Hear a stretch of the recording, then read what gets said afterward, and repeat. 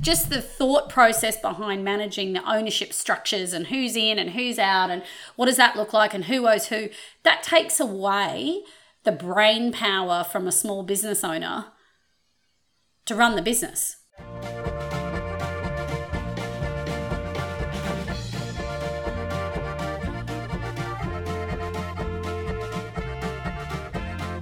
And welcome to Brews News Week, recorded on 6th October 2022. I'm Matt Kirkegaard, founder and editor of Brews News, and this week I'm joined by industry consultant Sabrina Kunz.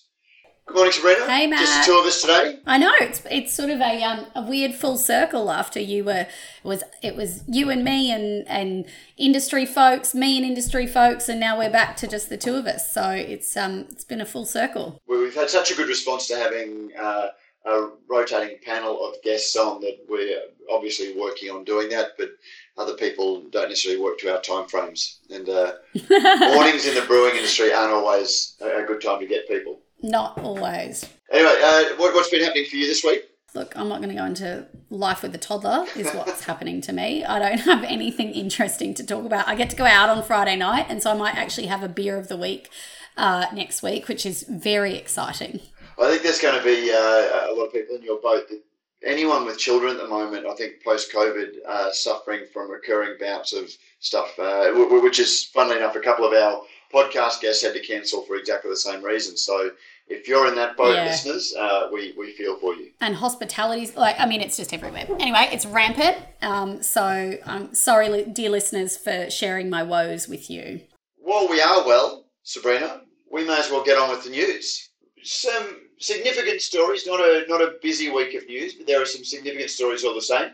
Firstly, without ticking too many bingo boxes, Behemoth crowdfunds as it eyes Australian expansion. And we've covered this more from that angle than the equity crowdfunding. Behemoth Brewing Company is seeking to raise $3 million for a crowdfund on the platform Snowball Effect as the brewery expands into Australia. The crowdfund values Behemoth at New Zealand $35.9 million, approximately $31.6 million Australian, with up to 7.69% of the business for sale. The New Zealand brewery is looking to expand the brewery's canning lines, brew kit and capacity with the aim of expanding production volumes to 2 million litres annually from its current 350,000 litres over the next 4 years.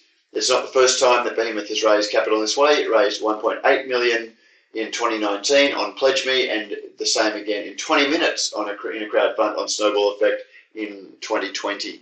So, one of the breweries that has sought equity crowdfunding and divesting its ownership to expand.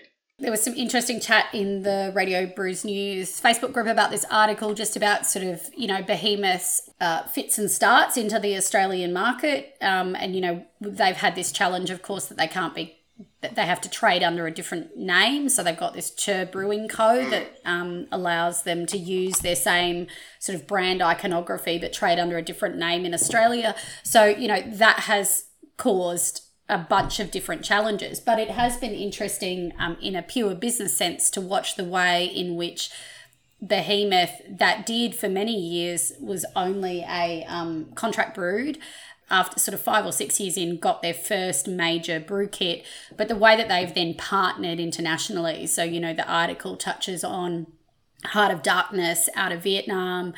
They've also then, had this announcement around Ballast Point. So they've actually been quite strategic in looking to grow their markets, maybe a bit differently to how some of the other New Zealand breweries have gone about things. So it'll be interesting to see whether, in 12 months' time, we are going to see, Chur Brewing Co. more widely in Australia, whether it works. From a beer point of view, you know the market over there a little bit better than I do. Are the beers tremendously different from a range of, similar breweries? Like, are they better in quality? Are they more on point? Are they more cutting edge than anything else that's going on over there? Behemoth? Yeah. I don't think so necessarily. I mean, obviously everything, if you're looking to benchmark against a great New Zealand brewing company in terms of brand, partnerships, you've got Garage Project, who have sort of really led the way in that space. But what I do think Behemoth have done is they've always it started with quite hop forward beers. They're still producing a lot of those. And they have loyal followers in terms of their particular styles. And they do push the boat out for some of their seasonal releases, but I'm not sure that it's necessarily distinct. What they have done, and, hearkening back to a conversation we were just having offline about brand, is they've used this Churley, their little sort of monster icon, really effectively in the way that they have described their beers and their icons, and that has created something that is quite distinct, and they've been able to expand that into merch, venues, new brands, and so they have done that quite well.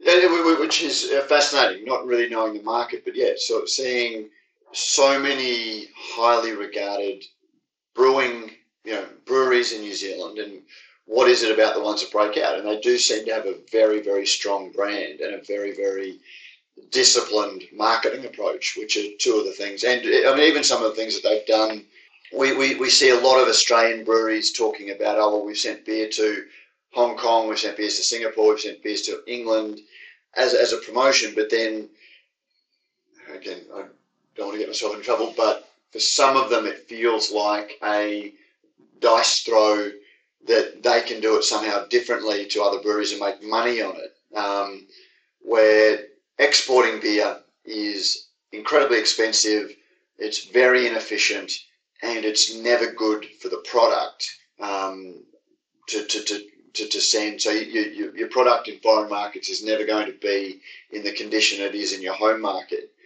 Behemoth seems to have been smart by creating partnerships to brew locally in market, which, again, you're not sending water overseas, you're sending your IP overseas and getting it made locally, and so you're going to get a fresher product, which to my way of thinking, your strong brand will still carry, your New Zealand provenance will still carry, but you're going to get some efficiencies that may make that strategy actually viable than trying to ship pallets of beer around the world. Yeah, and I haven't worked on this on the Australian side, but on the New Zealand side, Yeasty Boys, if anybody recalls, that brand was sort of the first, many years ago, that actually started producing their beer in the UK. And ultimately the team moved to the UK because, as Behemoth points out in this article, getting a slice of the UK market is so much larger than a slice of the New Zealand market. So they actually ended up finding that Yeasty Boys is now made under contract in New Zealand. And Yeasty Boys, which was a New Zealand brand, is made out of the UK, and that has now become their primary market for their beer. But they still really have that New Zealand provenance play, but they've moved their entire operations. And so they were one of the first breweries to undertake that leap and look at the overseas market. And by, all accounts, this deal with Ballast Point is taking that same approach. How do we get a tiny slice of a big pie as opposed to fighting for a bigger slice of what is, for all intents and purposes, a small pie in New Zealand? And that's why the Australian market is so attractive to New Zealand breweries. And they've crowdfunded several times. They've got a board. It'll be interesting to see. I have no doubt that this capital raise will be successful for them. Oh, no doubt. But again, it was less about the capital raise and some of the strategy around that makes them so successful. Yeah, and the fact that they keep, they keep raising. And it's interesting to see, not to really do a deep dive on this, but their valuation at New Zealand, 35.9 million, which would come in at less than $35 million Australian, with the volumes that they have talked about and the deals that they have in play and the clear governance structures that they have in play and all of these other things, compared to some valuations we're seeing in crowdfunds in the Australian market for breweries not making as much, without big deals for expansion, without the governance structure in play, just really shows how wide these valuations can be across all of these platforms. And speaking of that, in 2020, Michael Donaldson, a New Zealand journalist that writes for us occasionally, the business was valued at just over $23 million ahead of the first capital raise, and that was a revenue multiple of 5.5.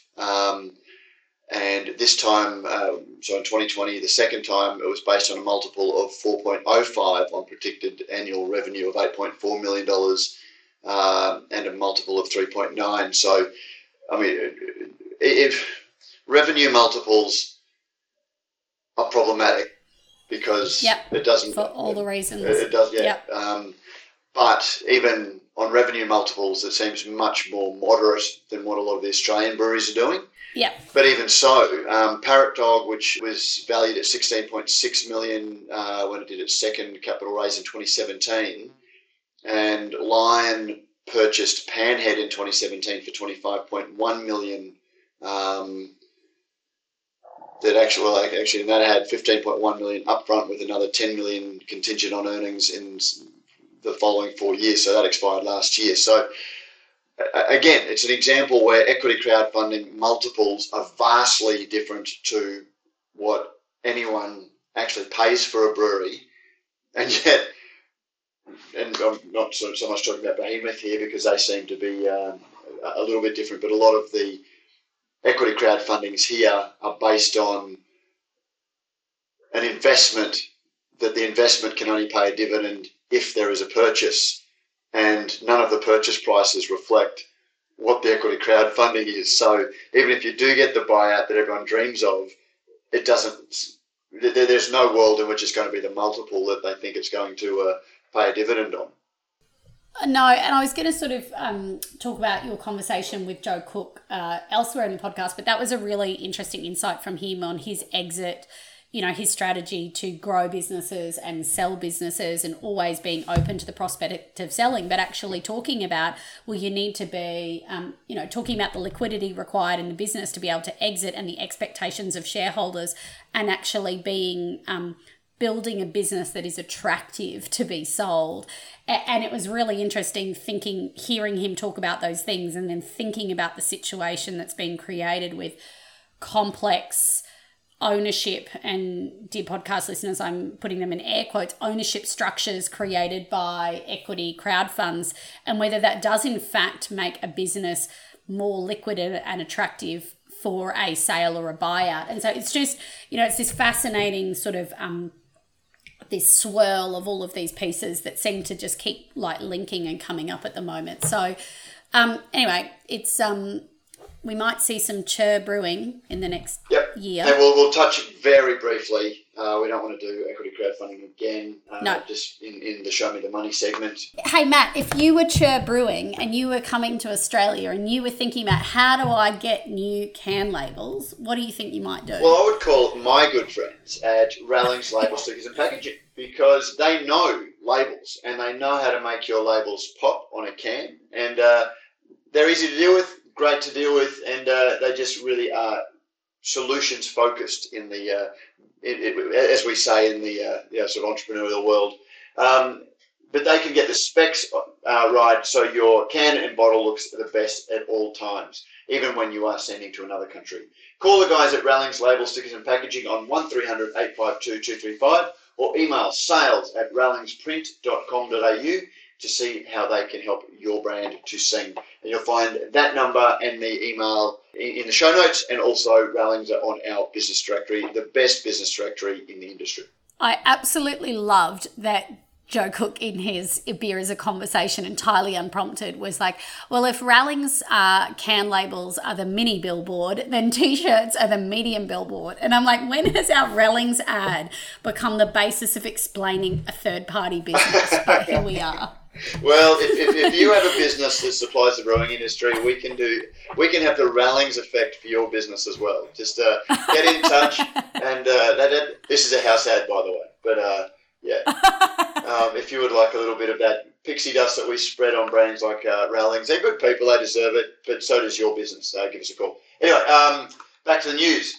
Brisbane's Easy Times appoints voluntary administrator. A bit of a sad story. Brisbane's Easy Times Brewery has announced it has appointed a voluntary administrator to assist the business to restructure. In a statement issued to Brews News, the company said it's a necessary but largely strategic process that should not be mistaken for insolvency. Voluntary administration is a process under corporations law to provide a business experiencing trading difficulties the opportunity to be administered in a way that maximises its chances to continue in existence or result in a better outcome for the company's creditors than would if it was immediately wound up.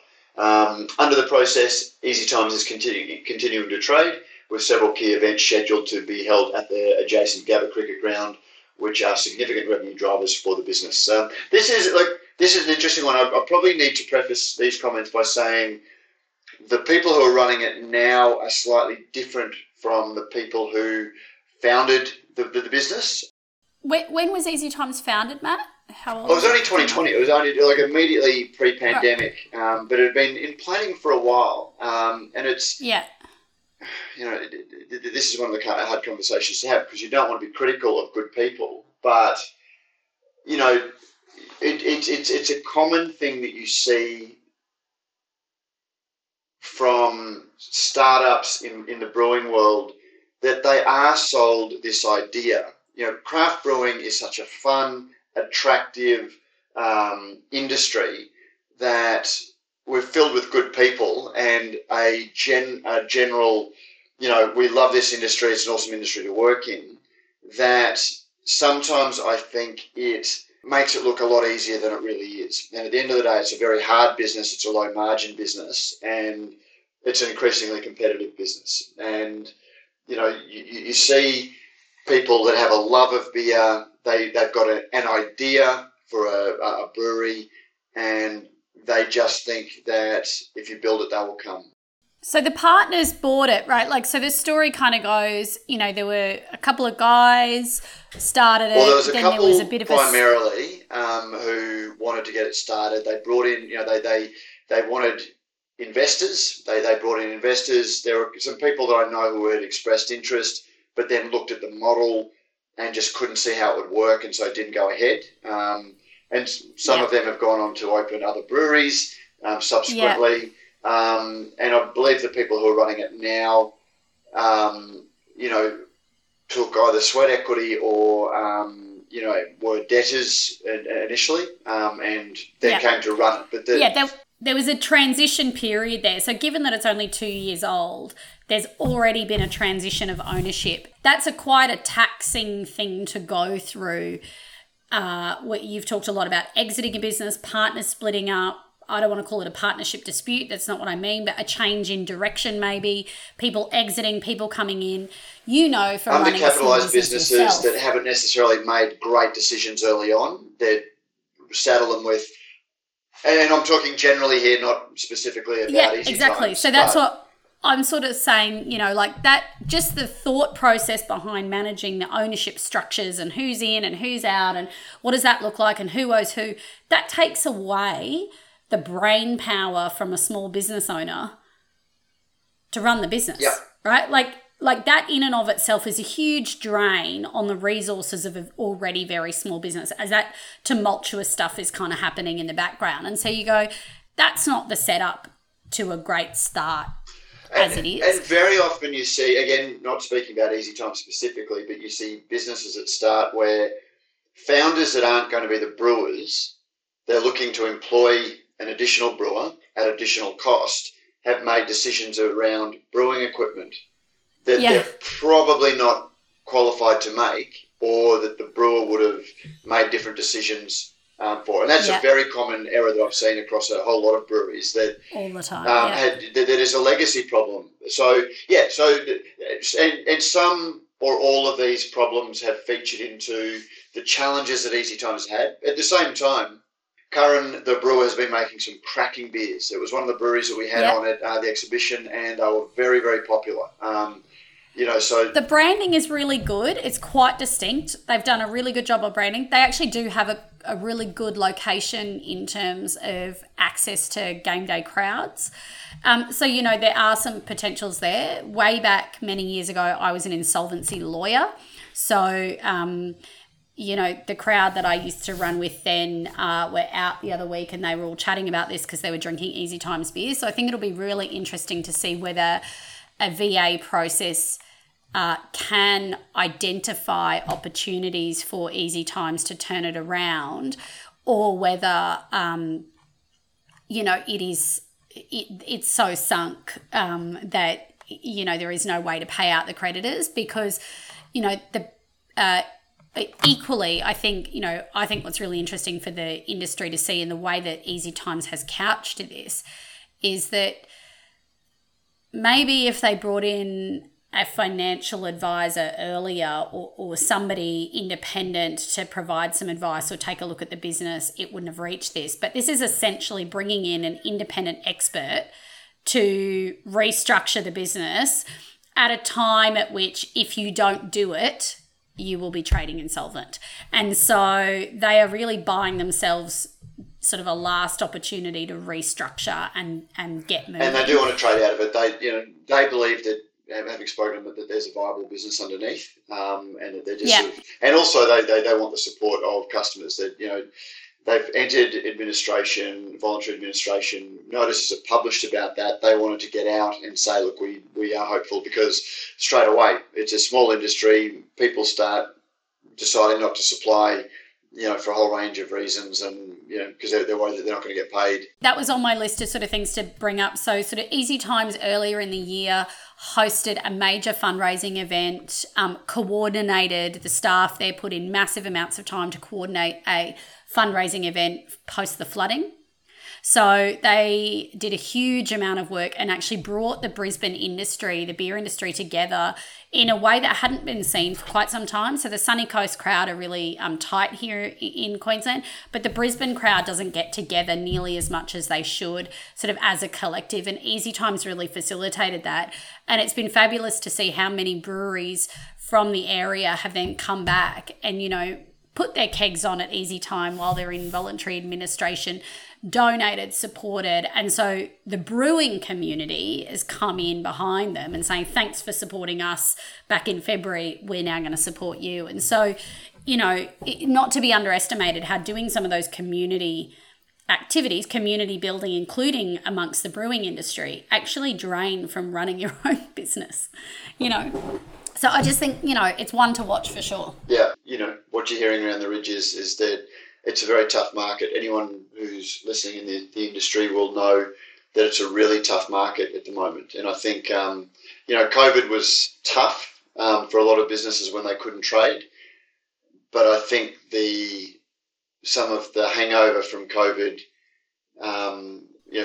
if just and the cost economy, of living pressures, the inflation, all of those things, and some breweries expanded on the back of wholesale, or retail sales, package sales during COVID that haven't been maintained. And there's, it's a really interesting market. And even the draft market has changed fairly significantly. I was in Melbourne over the weekend. I was astounded to see, as you caught a tram through suburbs, the big pubs in most of the suburbs I passed through had Mountain Goat, Four Pines, Pirate Life umbrellas. So there's been a shift to craft, but a lot of the hotels have seemed to have done very strong deals with the craft arms of the major brewers, and that's. Maybe it's just I hadn't been to Melbourne for quite a while, but that seemed to be a very marked shift from my previous observations of the Melbourne market. Interesting. So, Melbourne listeners, let us know. Yeah, let us know what you're seeing on taps. Are you seeing fewer independent craft beers on tap, or are you seeing an expansion of the very good craft offerings, but from some of the non-independent? Well, it's fascinating, Matt. I don't know if you meant to do this. Maybe you did in your geniusness of planning. But actually, our mailbag this week is from Daniel Law. And he just wrote in and said, listen to the podcast every week. Heard a recent podcast and discussion about local and regional craft beer options. Live in Nelson Bay for about 4 years now, and the craft beer options have definitely changed since the sale of a few independent craft breweries to some of the bigger players. We've always had one local brewery within 15 to 20 minutes. Going back a few years ago, the best craft beer option in the local pub scene was the Stone and Wood Pacific Ale.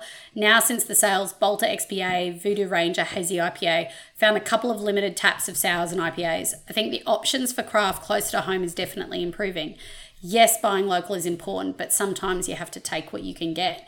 And it's almost sort of the reason I brought this up now, Matt, was because it is that example of him saying, look, the local hotels where I am, a bit regional, the best craft that I can get is craft from major breweries. That's what I can get locally. So I want to support local. I'm supporting my local hotel, but what I can get, the best craft I can get is what is clearly, in this case, either an Asahi or a Lion deal. Yep. So, and I mean, that's an interesting point, because local is what local is, whether it's a local brewery or just your local independent pub that may not be itself allied to local independent breweries. And that, I've made the analogy before, or just made the reference to what I call the gravity of business, which is just the constant downpullings that business operates under. And, 15 years ago, publicans were signalling that, yes, they like the idea of independent craft beer, but they don't necessarily want to fill their 15 or 10 taps with 10 entirely different accounts, which is 10 times the paperwork, 10 times the ordering, 10 times the deliveries, and it's incredibly inefficient to do it that way. And if you can get a good enough tap list with one phone call that satisfies, and that's very much what I was seeing in Melbourne. When you've got Mountain Goat, when from Asahi you can order Mountain Goat, Bolter, Four Pines, Pirate Life, and then have your Carlton Draft, your Great Northern as well. And particularly and this is why we've always had this conversation about regional areas. If you've got to drive 20 minutes and get in a car because there's no public transport, and so you can't have a couple, but you can walk to your local hotel and enjoy a craft range, then you're more likely to do that. And there is through Lion or Asahi, there is a craft range that you can take on. And in particular in regional areas, when you think about distribution, I mean, we talked about this a few weeks ago with Gage, for example, but, these large brands being able to distribute, 12 different kegs in one truckload to one regional town, as opposed to each independent brewery having to find a distributor, get their keg out there. It's a complete, that is why we haven't seen this sort of push into distant or small regional. And so it's such a huge, the distribution challenge means for these hotels, they can get on one truck, one order, and they know that they're going to get the 12 different kegs that they want for that, or 60 different kegs that they want for and that's, again, to talk about the gravity, that's where, I've seen regional communities where there has been a publican or a bottle shop manager, and it's often an individual that's passionate about craft beer themselves. They will see an opportunity because they're the only ones doing it, and secondly, they have a personal interest in it so they can do it well, will then become a bit of a craft beer hub for the local surrounding area. And that, in regional areas, that can be a significant distance.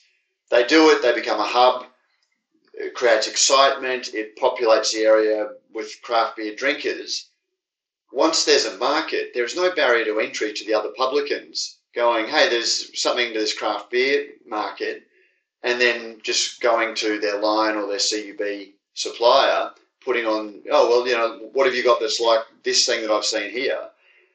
And, those offerings become good enough for the vast majority. And so you've seeded a market, but then you can't, there's no barrier to entry for others so the market is no longer exclusively yours. And it's a really hard business nut to crack, how you do that. And then, when you have a business that built itself on the promise of independence for so long, like Stone and Wood, then suddenly saying, well, of course we're going to sell, any brand equity that independence has, brought up evaporates, because people go, well, independence doesn't matter too much because I can still get Stone and Wood. Or, why support another independent, because when they grow, they're going to sell out as well. So what does it matter? So these are just the currents that every independent small producer is swimming against in a very mainstream market. Yeah, well, it's interesting to see your observations about sort of the growth, in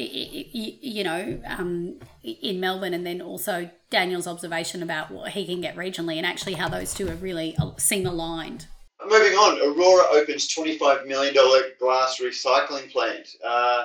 Despite the beer industry's move to cans, Aurora's $25 million investment in glass recycling highlights ongoing demand for glass in both beer and brand extensions. Aurora, which achieved $4.1 billion in revenues last year, is targeting net zero by 2050 and a 40% reduction in Scope 1 and 2 emissions by 2035. And the opening of the facility is an important step towards this. The recycling process, called beneficiation, involves removing impurities from used glass through crushing, cleaning, and using optical technology for colour sorting and separating it from contaminants. The process delivers clean, crushed glass known as cullet, so it can be manufactured into new products. The investment will allow Aurora to process up to 150,000 tonnes of glass per year, the equivalent of 750 million beer bottles. It received $8 million as part of the total from the South Australian Government as part of the Recycling Modernisation Fund.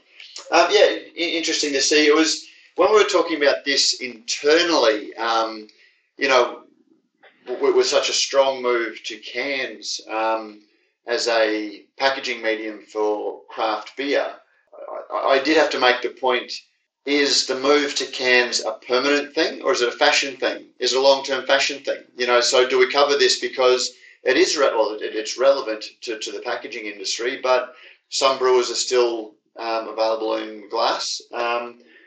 But our cans are, we're going through the stovepipe jeans phase or the skinny jeans phase, and we're going to come back to baggy jeans in 7, 8, 9 years when people want something different and mark out something different, or when glass becomes more green, at least as perceptions. I've talked about this before, but and I know people hate me referring back to the New Zealand market all the time, but that's obviously where I spent most of my time. And in there, we hadn't set up yet a recycling, a container refund scheme. And one of the things that was happening in New Zealand, in particular for the large brewers who had a much larger proportion of their products, and the same is true here in glass as well, we're actually looking to get a carve out from the container refund scheme for glass, because the point about glass is it's infinitely recyclable. Aluminium, there is a challenge to recycle both in New Zealand and Australia. There's a lot of offshoring of that. So whilst it can be recycled, it is not infinitely recyclable. So I think given what we've seen in supply chain, an observation I made a couple of years ago in relation to all of the inputs that we need for beer, and this was in the New Zealand market, but I think it holds true. Having all of these things available within Australia is a good thing, because to your point about whether cans last forever, we don't know, but we also don't know when the next global pandemic is coming and entire global supply chains shut down. And if we can infinitely recycle glass in Australia and manufacture that here, it means that at least for our industry, there is some certainty about access to the packaging that we need for our goods. It might not be the packaging that we need today. So, will it be consumer preferences that change our packaging? Will it be, we know that some of the shift of cans was the art, some of the shift to cans was weight, some of the shift to cans was ease of distribution. Will there be other things that cause a full cycle back to bottles, and so, or a greater uptake of bottles beyond, the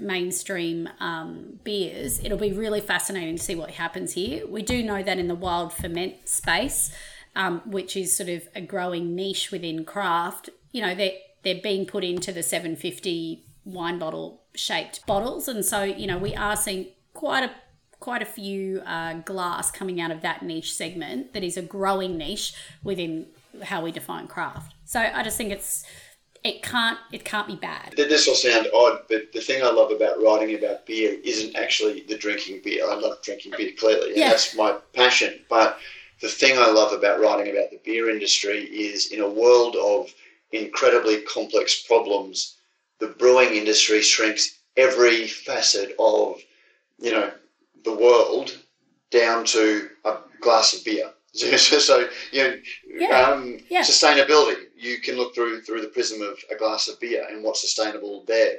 rather than looking at massively complicated issues. But you raise a really interesting point, and just as a point of interesting economics, outside of a global pandemic and international war, when global supply chains run efficiently and cheaply by and large, we look at the cost of packaging, and it's much more efficient and cheap, which brings all of our supply line inputs prices down to get packaging made overseas. As soon as the global supply chain locks up, as it did over the last 2 years, and you couldn't, remember we were putting beer into plastic milk containers because we couldn't get growlers, because we couldn't do that, because we didn't make it. And even when breweries were pivoting to sanitizer, they couldn't get the little plastic bottles to put sanitizer in because they all come out of China. It's more expensive to produce here, but then suddenly you realise, hold on, we do need some, even if it's more expensive. So this came up for me when I was, reporting out to government about a particular program in New Zealand, and they sort of said, well, what do you think? And this was maybe late stage 2020, what do you see happening? And I was like, I'm confident that large multinational companies now are going to be hedging against global supply chain issues that we've seen, including in relation to a whole host of areas. But it came up from, where are you contracting your hops from? I mean, if your entire key flagship product relies on US hops and we couldn't get containers, like there was a lack of shipping containers and you couldn't get them into port, your key product you can no longer make. But that's true of, conversely, it's true if you are entirely reliant on Australian hops and there's a massive bushfire, for example, as we were saying, or a hailstorm, it's challenging. This is risk profile 101 for businesses. Exactly. And so that's where I sort of landed, which is the large businesses will be hedging against this, right? They will be starting to look at, how do I ensure every beer has multiple hops? My flagship beers have multiple hops so that I can sort of take one out and put one in without overly affecting the flavor profile. I'm just using hops as a single example here, but they will be doing this at every element of their supply chain. And so for small to medium businesses, it's really difficult to sort of think about all of those things, which is why at an industry-wide level, we step back and we go, it can't be bad that we have recycling that can manufacture new glass in Australia just in case, right? That's hedging for our industry just in case.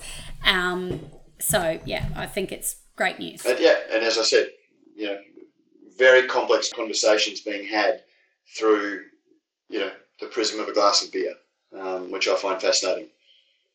But I think what is so great is that hopefully people who are working in it, they're so busy,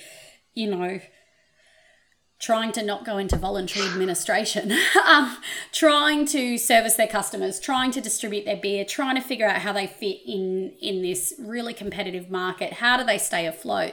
That actually being able to watch these macroeconomic pressures move around them is really difficult. And so hopefully, they are keeping an eye on, and again, not to harp back to it, but Joe Cook talked about this a lot, like watching, they were in the US and they're like, are we underservicing this market? What's happening over here that we need to be aware of? Why is that shift happening? And really thinking about it in a bit of a detailed way. So hopefully we can help people think about some of those macro issues. Yeah, in other news now, you've put in Beer as a Conversation, the Joe Cook Beer Fans Beer as a Conversation. Yeah, so I've obviously mentioned it a couple of times, but I just wanted to loop back to, you discussed with him sort of a quick conversation around slimline cans, and Cameron Brown posted in our Facebook group that he had heard Mike Morgan on our podcast talking about slimline cans and the effect on stubby holders, and actually was able to get a photo out of an old Cooper's slimline can stubby holder that was very old, but it was very cool to see, this sort of circular effect of our entire, sort of everybody in our industry, really thinking about that, and then it coming back into the Facebook group. So shout out to Cameron for sharing that photo. It was pretty cool. Yeah, but also actually, didn't actually realise, or I don't remember it being the case, that it was actually Coopers wanting to allow, Coopers changing the size of their bottles to allow 13 cartons to a layer on a pallet to allow cheaper transport. Again, I don't ever remember that being given as the reason. And if anything, I would have assumed that it was Coopers trying to look like a cool kid, because they used to have the short stubby bottles in a world that had gone to the long neck, changed format of stubby. And I remember I interviewed Bernie Powers of Powers Brewery, in the early 2000s, talking about when he launched Powers Brewery in the late 80s. And even before they had a beer, they were market testing, bottle sizes, to sort of see what had the best consumer. And in those days, stubbies were literally stubbies. They were very short-necked, and they went for the long neck.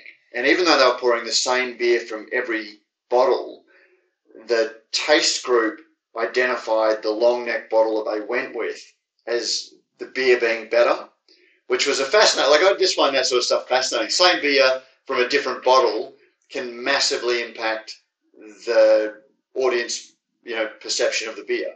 And if you'd asked me, I would have thought that Coopers was just being in that, but there was from what Cameron's saying, there was an interesting, sound business model that the cartons got smaller, so you can add more cartons to a layer, which gets more beers onto a pallet. And that is exactly one of the drivers for cans, right? You could get more beer onto one pallet. That was precisely one of the drivers from a business standpoint, right? It helped that consumers were driving it, but it was a little bit of, logistics behind that. So it's just fascinating to see the worlds collide there. Loved it.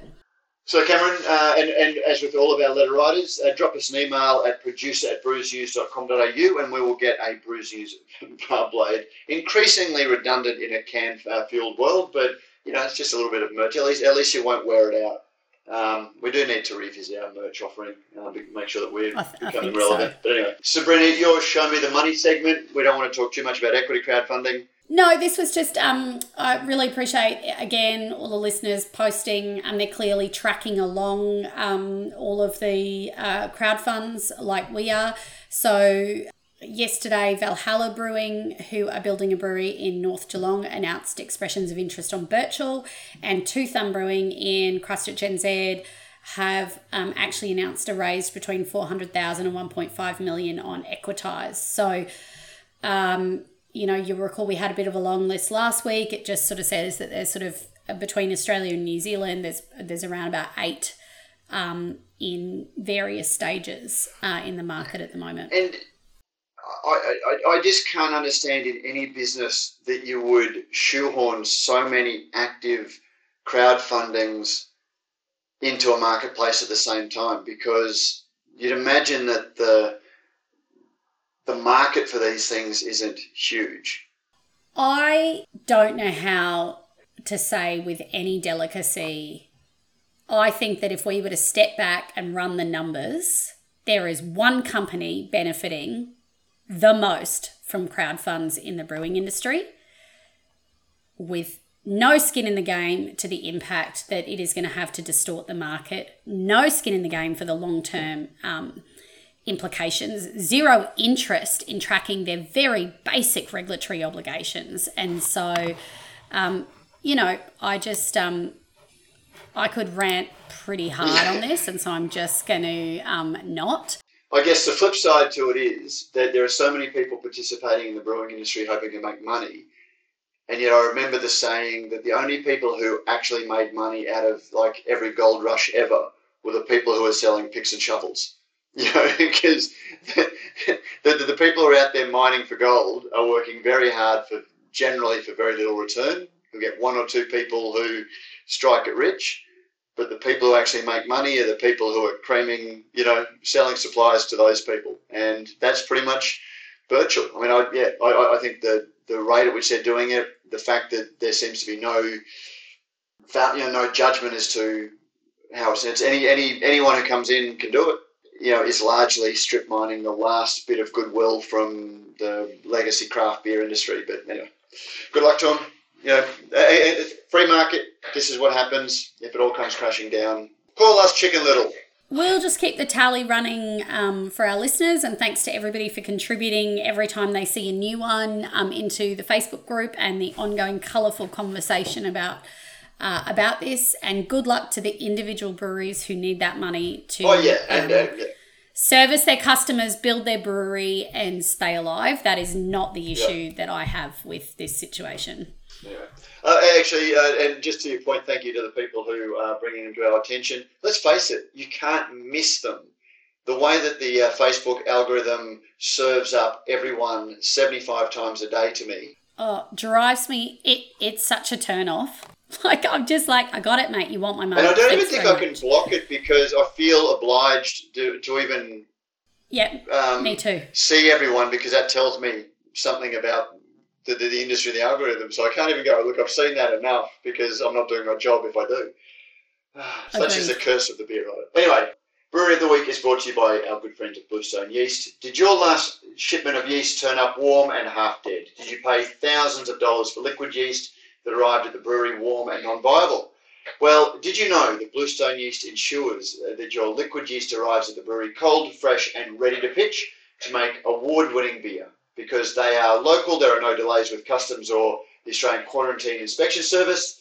The yeast leaves their lab and goes straight to your door using trusted freight companies. You can reach out to them at info@bluestoneyeast.com.au or call Derek on 03 8518 3172 and talk all things yeast. So those emails, numbers are both in the show notes and also in our business directory.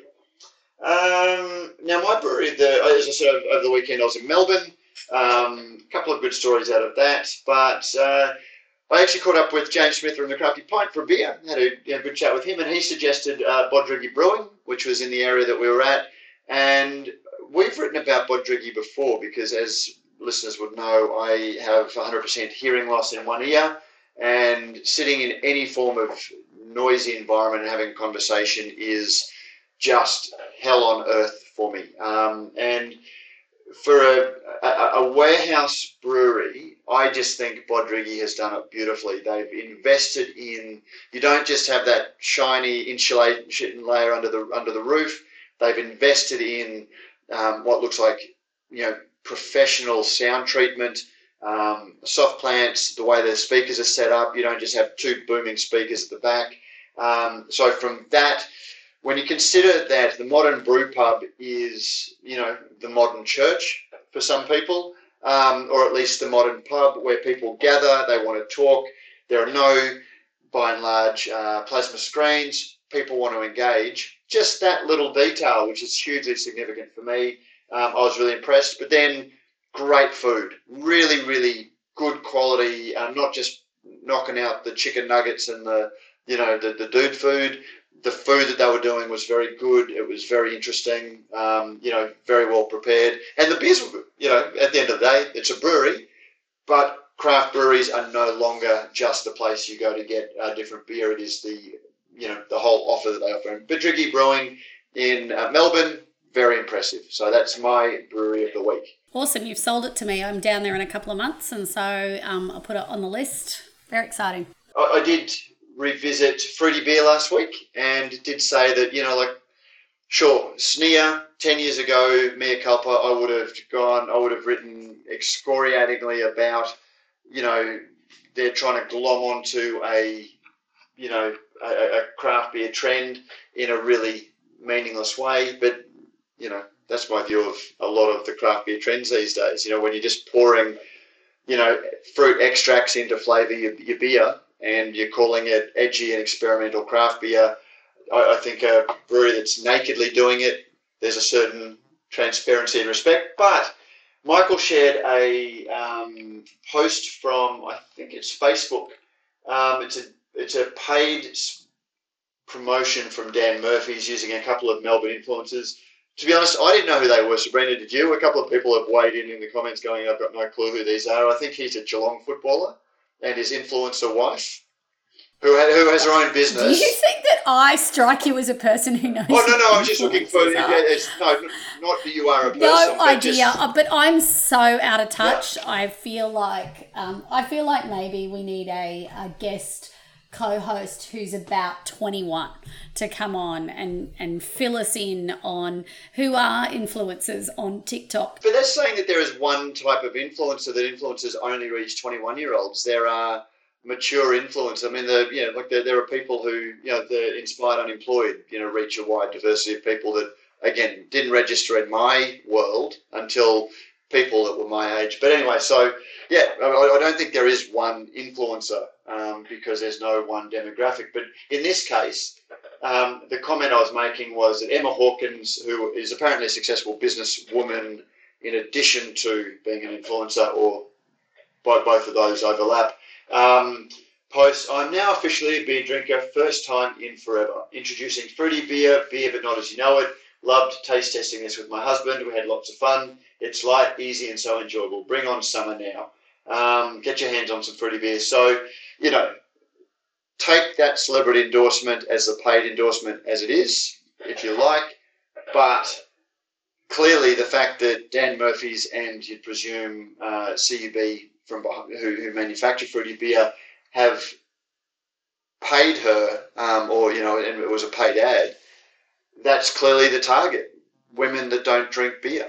And that's not me saying that. That's, don't at me saying that women don't drink beer, but this is clearly a woman that doesn't drink beer, and that would seem to be the target. And, there's been a lot of scorn in the Facebook group about it, which I get if you're coming from a beer purist, but what is beer purism these days? And the fact that a major brewery is using its financial muscle to target people that identify as not being beer drinkers.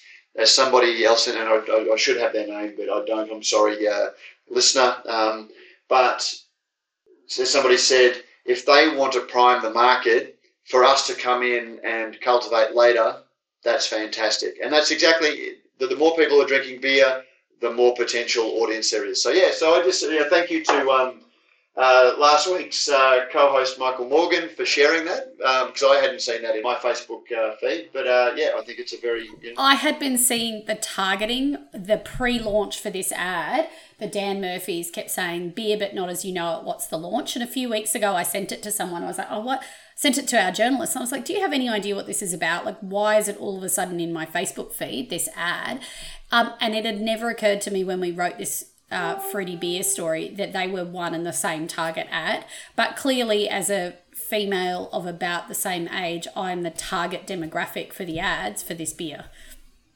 And they are showing up in my Facebook feed. This is why I don't mute any of my ads, because, again, clearly if you're getting it, I'm not.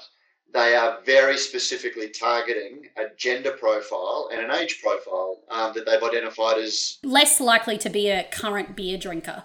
And I think that, the conversation in the Facebook group, I think, is right. We need beer to not be a dirty word. We need it to not be the poster child of over drinking. We need it to be something that everybody is willing to give a go. Because that is what we need for all of these great craft businesses to survive. And so if $20 million worth of advertising is going to bring in, we've been talking about a long time, new people to the category, then, it's not called a seltzer. That's great news. Testify. as they say in the Church of Craft Beer. That wraps up another week of news. Your hosts have been me, Matt Kierkegaard, and my good friend and colleague, Sabrina Kunz. The show is produced by Vivian Topalovic and edited by Joanne Helder. We thank Bintani, Railings Labels, Stickers and Packaging, and Bluestone Yeast for their support in making this episode possible. And if you like this, if you have a business that supplies the brewing industry, as one of our recent guests on a Brewery Pro podcast described, we have a powerful reach within the brewing industry. So if you want to get your product out in front of the industry and keep this podcast going, you can advertise and get a little bit of the Railings effect for yourselves. Thank you to our listeners for listening. Share your thoughts on the show by emailing producer@brewsnews.com.au or leave a review on your favourite podcasting service. That really does help other people find it. And with that, we are out for another week.